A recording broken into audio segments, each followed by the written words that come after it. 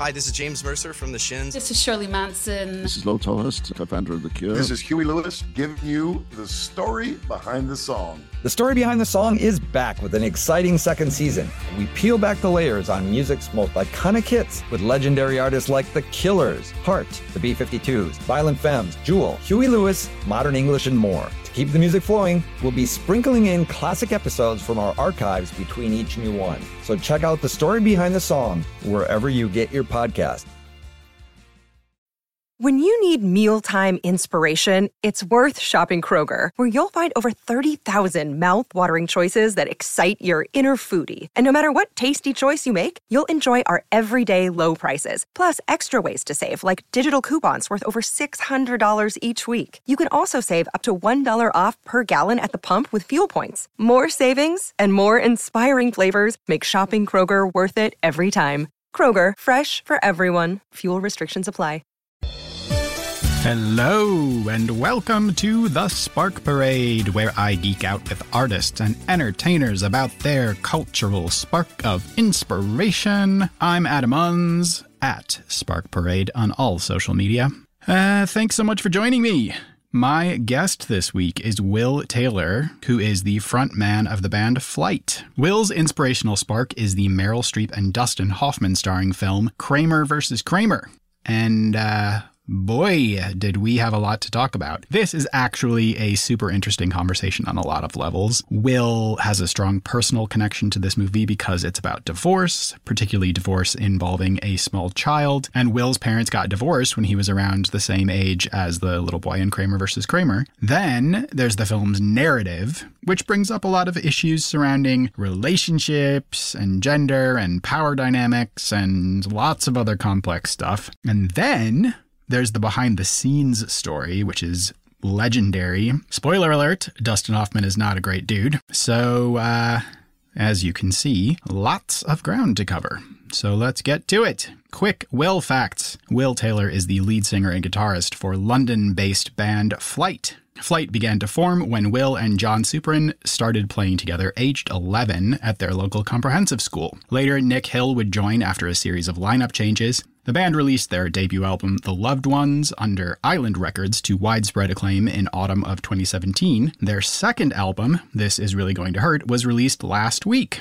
Quick Kramer vs. Kramer facts. Kramer vs. Kramer is a film released in 1979 starring Meryl Streep and Dustin Hoffman, based on Avery Corman's novel of the same name. It tells the story of a couple's divorce, its impact on their young son, and the subsequent evolution of their relationship and views on parenting. It explores the psychology and fallout of divorce and touches upon prevailing or emerging social issues such as gender roles, women's rights, fathers' rights, work-life balance, and single parents. It went on to become the highest-grossing film of the year and was nominated for 9 Academy Awards, winning 5, which was more than any other film that year. And that is actually just the tip of the iceberg, if you can believe it. This conversation is packed with so much more great stuff, so let's get to it. Here comes my chat with Will Taylor about Kramer versus Kramer. Standard opening. Do you remember seeing Kramer versus Kramer for the first time?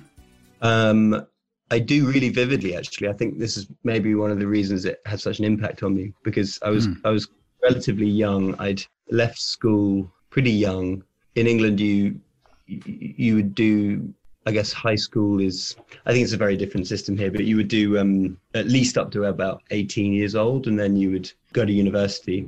I mention this basically in every episode, but I'm a British citizen. I know the drill. I lived in the UK for 12 years. So then I'll absolutely get rid of GCSEs and all that. You do your GCSEs, you do your A levels, and then you go to college. Yeah. So I actually kind of gave up halfway through my A levels. So I was about 16, 17, and yeah, I think I just decided at that point that I wanted to pursue music. And I think that's because I'd made a few albums quite young when I was at school and had a few like early bits of interest from music industry and had gone to London and been all very excited. And obviously all of that stuff came to absolutely nothing. This was much, much later that everything actually started getting going for me. But at that point I was sort of seduced enough by the music industry to drop out of school. And I'd met this very charming guy at an open mic night. As you do. As one does. And he was from San Francisco, and he was talking to me all the time about San Francisco and how brilliant it was. And I was that classic sort of stoner teenager, sort of slightly rakish, maybe precocious, pretentious, poety person. I definitely wouldn't have liked myself. I wouldn't like myself if I met him now. Anyway, I kind of was probably reading like Kerouac, you know, and Bukowski. Yeah. I mean, you know, standard. Yeah. I was 16. Yeah. And so I just sort of dropped out of school, and I got on a plane and went to San Francisco. I didn't have any plans when I got there either. I didn't know anyone, so I was sort of sleeping rough in Ashbury for a good amount of time until some kind folk took me in. And it was in that house that I was staying in San Francisco that I was just watching DVDs in their house, and one of them was Kramer versus Kramer. And I think it was a really big door opening moment for me in terms of my like film taste. And I think the beginning of me really, really loving that kind of era of film, that real 35 millimeter New York autumn transition-y sort of Woody Allen inspired. It's really epitomizes that kind of era for me, that film. And very lean and very neat and tidy. Yeah. And very emotionally intelligent, very to the point. And it just really got me. And obviously, retrospectively, having had lots of therapy, I realized that it's because I was just fascinated with that film because of how close it was to my upbringing and my parents' divorce, and how I was more or less that exact same age. And so it just really knocked me for six. Yeah. I think it's interesting. I mean, just having rewatched it last night, there are kind of three areas, three lanes of interest for me, at least when watching it. And it's like, there's the story, there's the, as you said, like the time period, this kind of like a golden age of filmmaking in the 70s when everything was really being pushed forward, like naturalism, realism was had taken center stage. And, you know, like it was a time when this movie was the highest grossing movie of the year. And that right now is unimaginable. Like no one there, you would never have like custody battle, courtroom drama beating like Marvel movies. And that's exactly what happened. Like it made more than Alien. I love that. So there's that. And then also all of this kind of behind the scenes tension and intrigue that feeds into, you know, and there's some overlap there with the filmmaking style about, you know, Dustin Hoffman being part of the method and being kind of a shithead on set and all of that stuff. So there's all of this like amazing stuff bubbling around in this film that, like you said, is quite, I wouldn't say simple, but it's like a very straightforward story.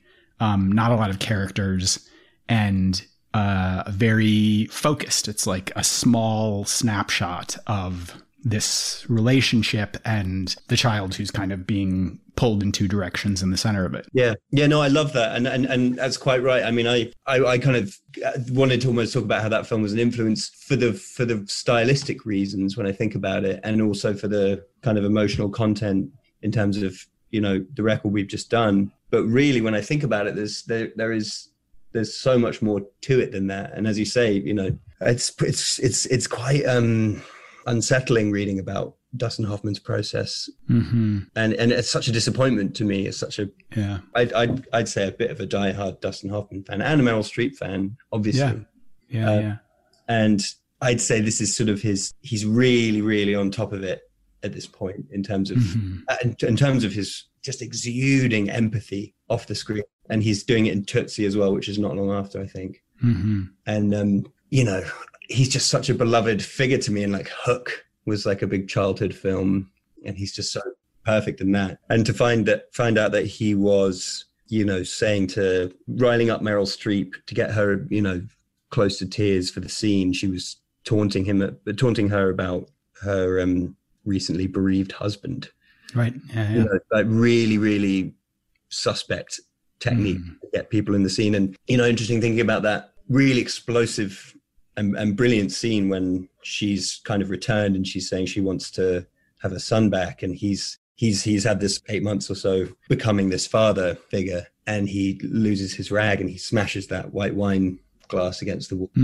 So brilliant. And I remember a long time ago hearing that was improvised, and you could see her reaction, and it was such a true, real reaction, and me thinking that was just so great. But then kind of, retrospectively thinking it would have been nice maybe if he'd warned her that he was going to do that, because she could have prepared a whole mixture of, she's a professional actor, she's Meryl Streep, she could have handled that. And it's almost like this was her moment, this scene, and it's just found his way of like upping the ante and claiming it back for himself. Yeah. And, it makes me think of the legendary interaction between Dustin Hoffman and Laurence Olivier, where, Dustin Hoffman has stayed up for 3 or 4 days for this like torture scene in Marathon Man. And Laurence Olivier is just like, it's called acting. Just what are you doing? Chill out, mate. Chill out.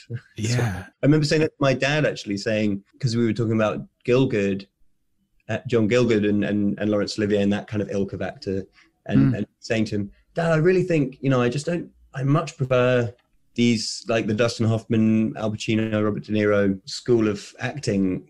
Like I see these old actors and it just feels a bit hammy, and I don't feel that emotionally engaged with them and stuff. And I can't remember specifically what he said, but he shot me down quite quickly and said very pretentious and pointless and very self-indulgent, which it probably is. Yeah. I think, comparing Dustin Hoffman's process and Meryl Streep's process, there's a lot of echoes of their relationship in the film as well. And in the, broader context of the film in terms of feminism and the way that people viewed divorce, the way that people viewed custody battles at the time. And I've read things saying that like the stuff that happens in the courtroom and the decision that's made about what happens to their son, even at the time, divorce lawyers were like, this is bullshit. That would never, ever, ever happen.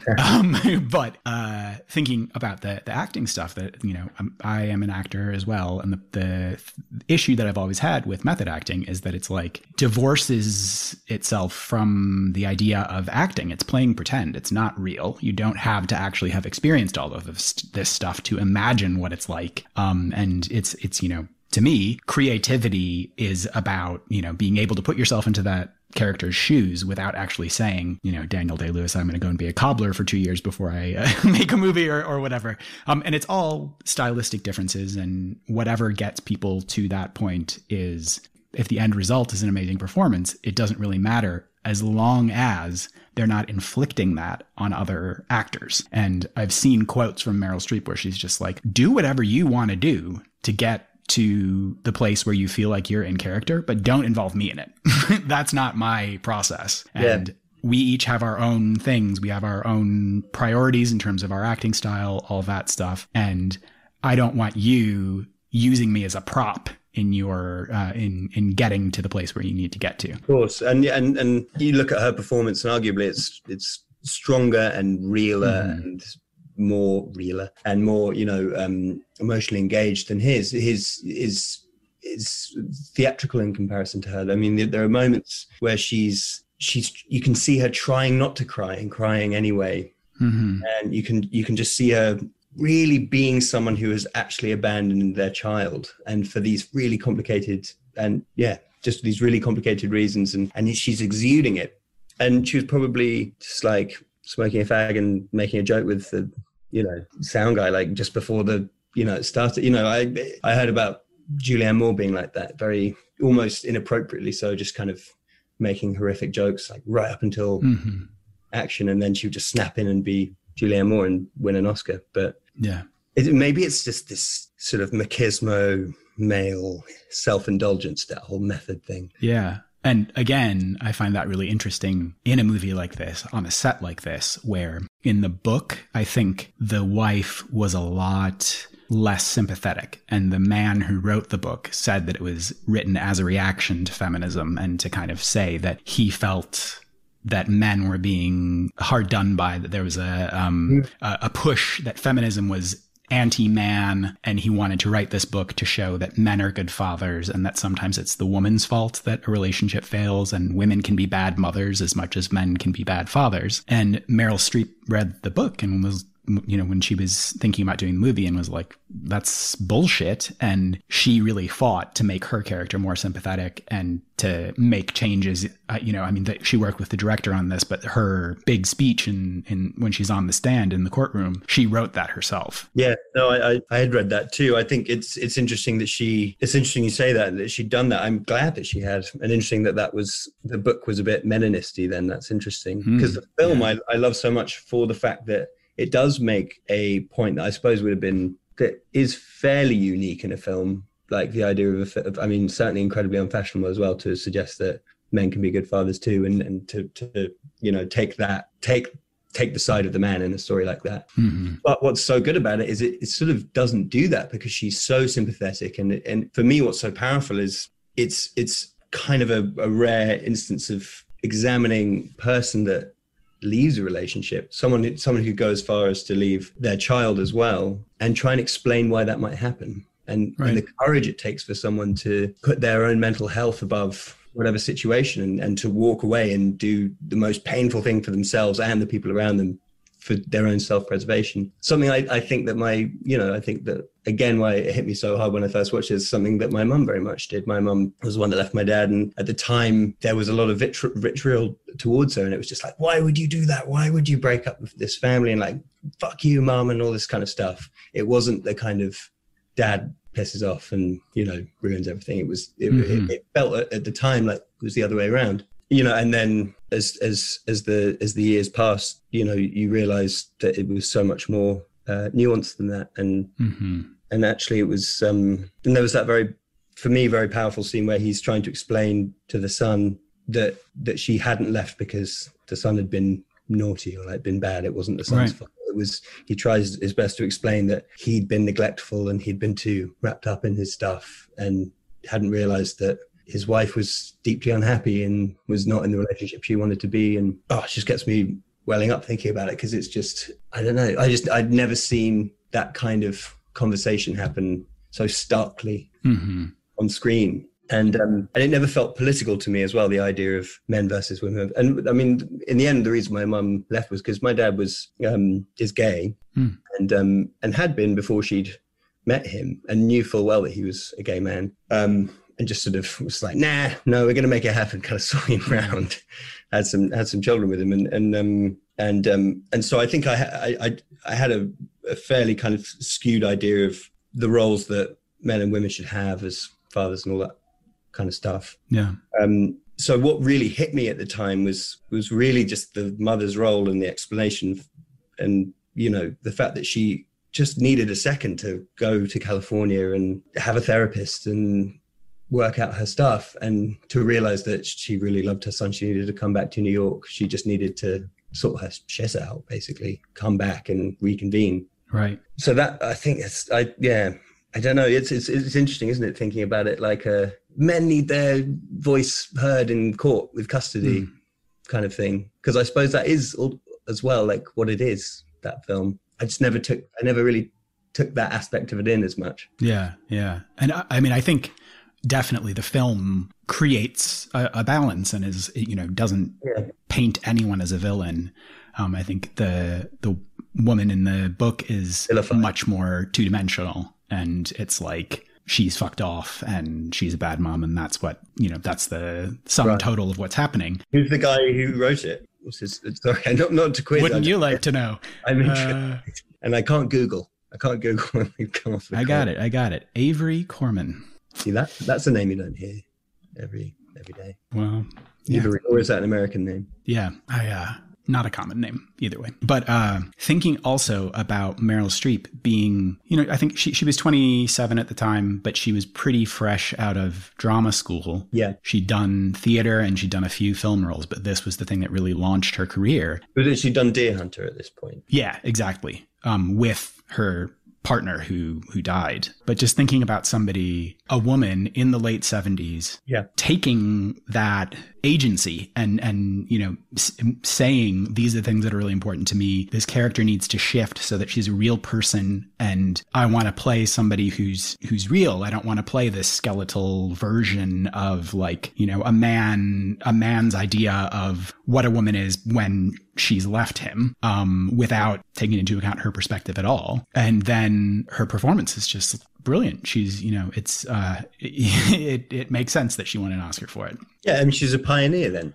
I mean, she absolutely pioneered that space for herself. I wonder as well, because I remember hearing in an interview with her that she had been told more than a few times that she wasn't, conventionally attractive enough to be a leading role. Right. And her seeing herself, I suppose actually how Dustin Hoffman would have seen himself too, because he was told also that he was too unattractive to be a leading man. He was a kind of character actor because he was short and not conventionally attractive. But she maybe was able to come in through that side door of being a sort of the not Hepburn traditional beauty, even though she is absolutely beautiful. Yeah. That's the thing that I find interesting as well, is that it's like, it was at a time that I think there was one very particular standard for beauty. It was like this kind of Farrah Fawcett, like, old, a 70s version of old school Hollywood glamour where, you had to fit in this one box. And I think Meryl Streep was told as well that she's a character actor. She just needs to stay in her lane. And obviously she's done quite well as a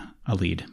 Well, it's almost as if, to make a sort of musical comparison, it's almost like if you're an alternative artist, you're deemed suddenly an alternative artist, suddenly the sort of Eye of Sauron kind of just pulls away from you, and you're suddenly there sort of, free to kind of make some bigger decisions, make your own decisions and kind of sculpt your own way. If you're a pop act, quote unquote, I don't know what that really means these days, but if you're on a major label and there's a lot of money going into you, and there are a lot of dudes in an office, very concerned with what your look is or what your next song is, all that kind of stuff, then you're so much more trapped creatively. Yeah. And I suppose in a way the film industry in the 70s was ultimately like that. It had opened up again, hadn't it? It was a lot more, it's like that sort of Easy Rider, Raging Bull kind of era. There's that great book on. It's amazing. Yeah, and it just let a lot of new things bloom, including the female lead being able to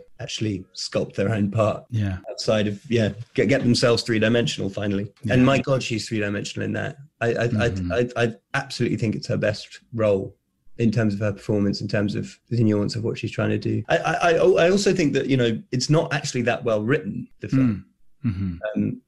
It's beautifully told. I love how lean and to the point it is. There's not a kind of an ounce of fat on it. It just gets right through to the end. It's about like an hour and a half long, which is, I think in today's standards, that's like half a film. Right. And I don't know. It just, I don't know. I mean, what are her like really defining roles? She's got like Sophie's Choice. Did she win the Oscar or? Yeah. Out of Africa. I mean, I don't love those films.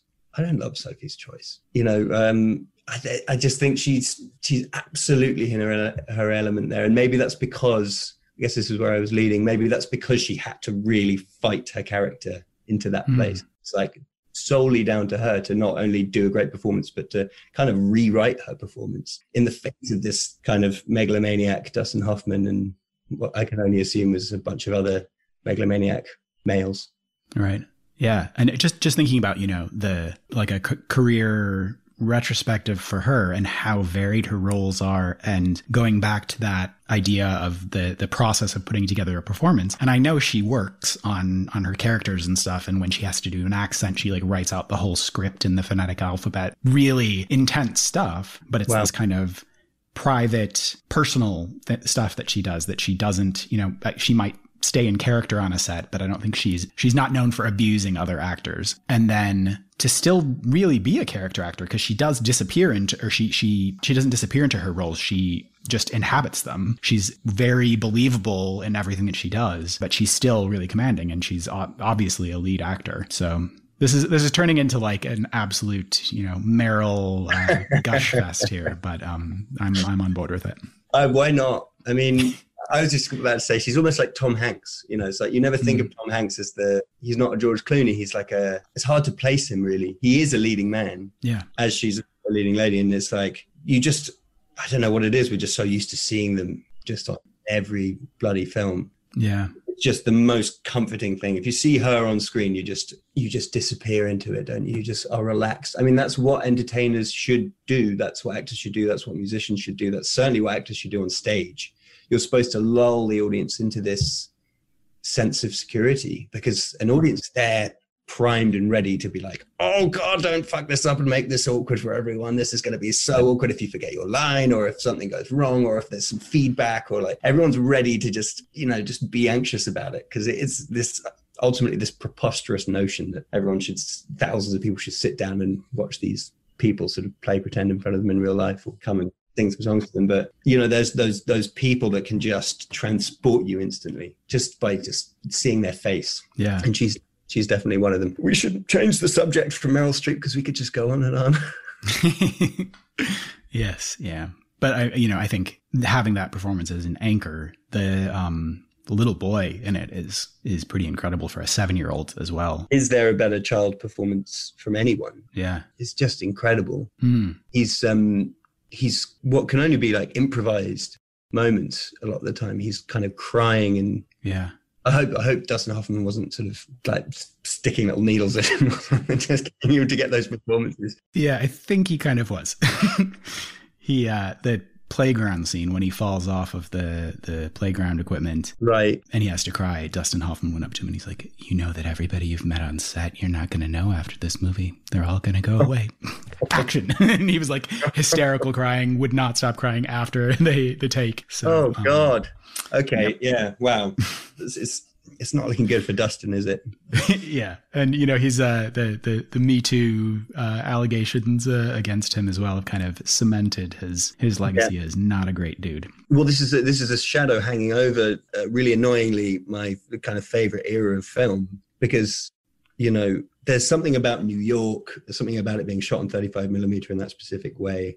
Gordon Willis is a cinematographer. In fact, I don't think Gordon Willis did shoot Kramer versus Kramer, but he did do Annie Hall and Interiors and Manhattan. Right. But like that specific look, and then it always feels like it's autumn. And it's always in a period of transition and divorce. New York really suits divorce for some reason. Yeah. Marriage Story was in New York as well, wasn't it? And right. Yeah. I think Paul Simon was to sing about divorce, and he's very New York to me. And yeah. But then Woody Allen, fuck. Yeah. Yeah. Can't watch this stuff anymore. Damn it. And Dustin Hoffman. Maybe it's I don't know. I don't know what it is about that time. I guess it was a lot of free reign. It was a bit of a kind of cowboy era, wasn't it? In terms of people kind of reinventing, the formula of making films, and just a lot of free reign for people to be just colossal dicks. Yeah. And also a time, historically in film, actors didn't have much of a part in the process. They were just hired guns, and, it used to be, as I'm sure you're aware, that, people had studio contracts and they would just be thrown into movies by the studio. And this was a time when actors were really given a role in the creative process and were allowed to have input into character development and into the script, and could control what was happening on set a lot more. And when you have someone like Dustin Hoffman, who's a huge movie star at the time, and really one of the actors at the top of the upper echelons of Hollywood actors, and people's behavior is just, I think it sounds like everyone on set really hated him and that he was a nightmare to work with for everybody. But because the end result is this film that grosses more than any other film that year, sweeps the Oscars, all of this other shit, he gets away with it. Yeah, I mean, it is a sensational performance. Yeah. It is just magnificent from everyone in it, including even the neighbor, the friend. Yeah, Jane Alexander. Yeah. Jane Alexander.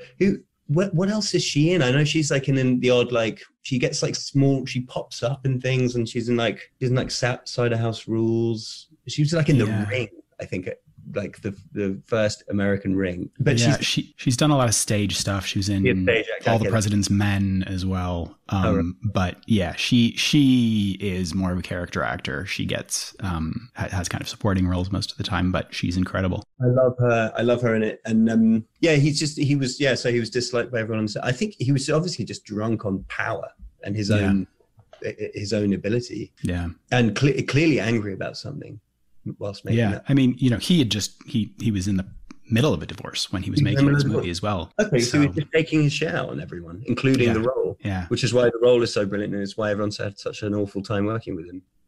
Yeah. That's so interesting. Yeah. Well, it's funny, isn't it? I mean, to make the musical comparison, you've got, the old artists of 40s, 50s, 60s. I mean, right up until now, it still happens this way. But when an artist is, like when the studio kind of puts everything together, everyone's in their little box. The actor is the actor. They don't step outside of that role. There was the singer, the wonderful singer who had a great voice and had a little angle, maybe had a good look, or maybe they were attractive, or maybe they were just interesting, but their job was to sing the song beautifully. And then they had a bunch of writers, and then the writers, that was their job to write, and then the engineer, and it was their job to make everything be so it was recorded perfectly, and the producer to make sure the whole thing, it was just so neat and tidy, all the roles. And then you ended up having, bands and artists that make their own stuff, and they maybe even make their own artwork and films, and then they suddenly start taking over everything, and drugs are suddenly involved, and suddenly we're experimenting and we're seeing everything expand. And it feels like that era in time was, well, I mean, certainly in the 60s and 70s, that's where it was going. But I quite like how at this point, as you say, a film that is about a courtroom drama and about divorce is the biggest grossing film. I like how suddenly it's slightly put, the cinema's just put its tie up a little bit and done its top button up, and everything's just lean as anything, and it's just really neat and tidy and lean. Yeah. And I love music to be that way. I love for music to have broken through all the boundaries it needs to, learn what it's like to do a 14-minute long prog jam, and written all the crap songs, and then written all the good songs, and done whatever, and then is able to just say, this song is about grief, and then just write a really short 3-minute song that says exactly that one thing, and it just sticks in your craw, and it's just this perfect little gem. Yeah. That's how I feel about this film. Yeah. I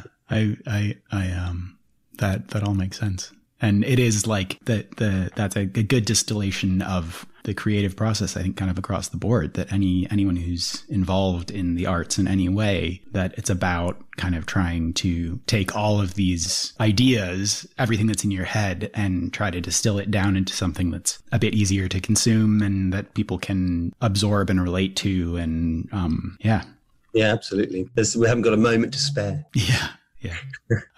I think that is a lovely place to stop. This was so fantastic. Thank you so much. Well, my pleasure. I can't tell you, it's like the first time I've ever had an opportunity to ramble about a film from 1979, and not just how I write songs is the lyrics come first and then the music, and then yeah. Well, I really appreciate you having me. Yeah. All right. Take care. All right. See you, mate. Bye. So good, right?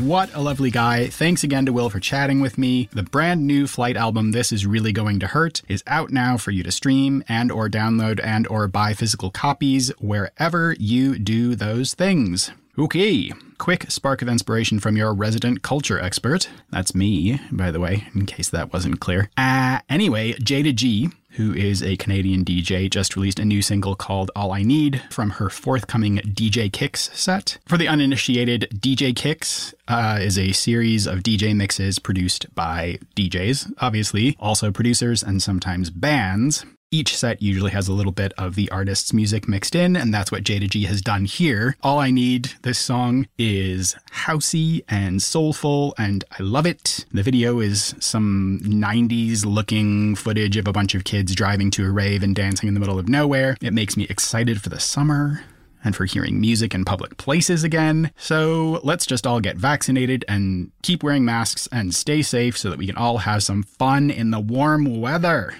Okay? Okay. And that's it. Please rate and review this show if you love it. It really helps other people to discover it. And if you hate this show, well, whisper those thoughts into a cupboard under your sink. And outside of that, have a great week. Be good. And until next time, bye.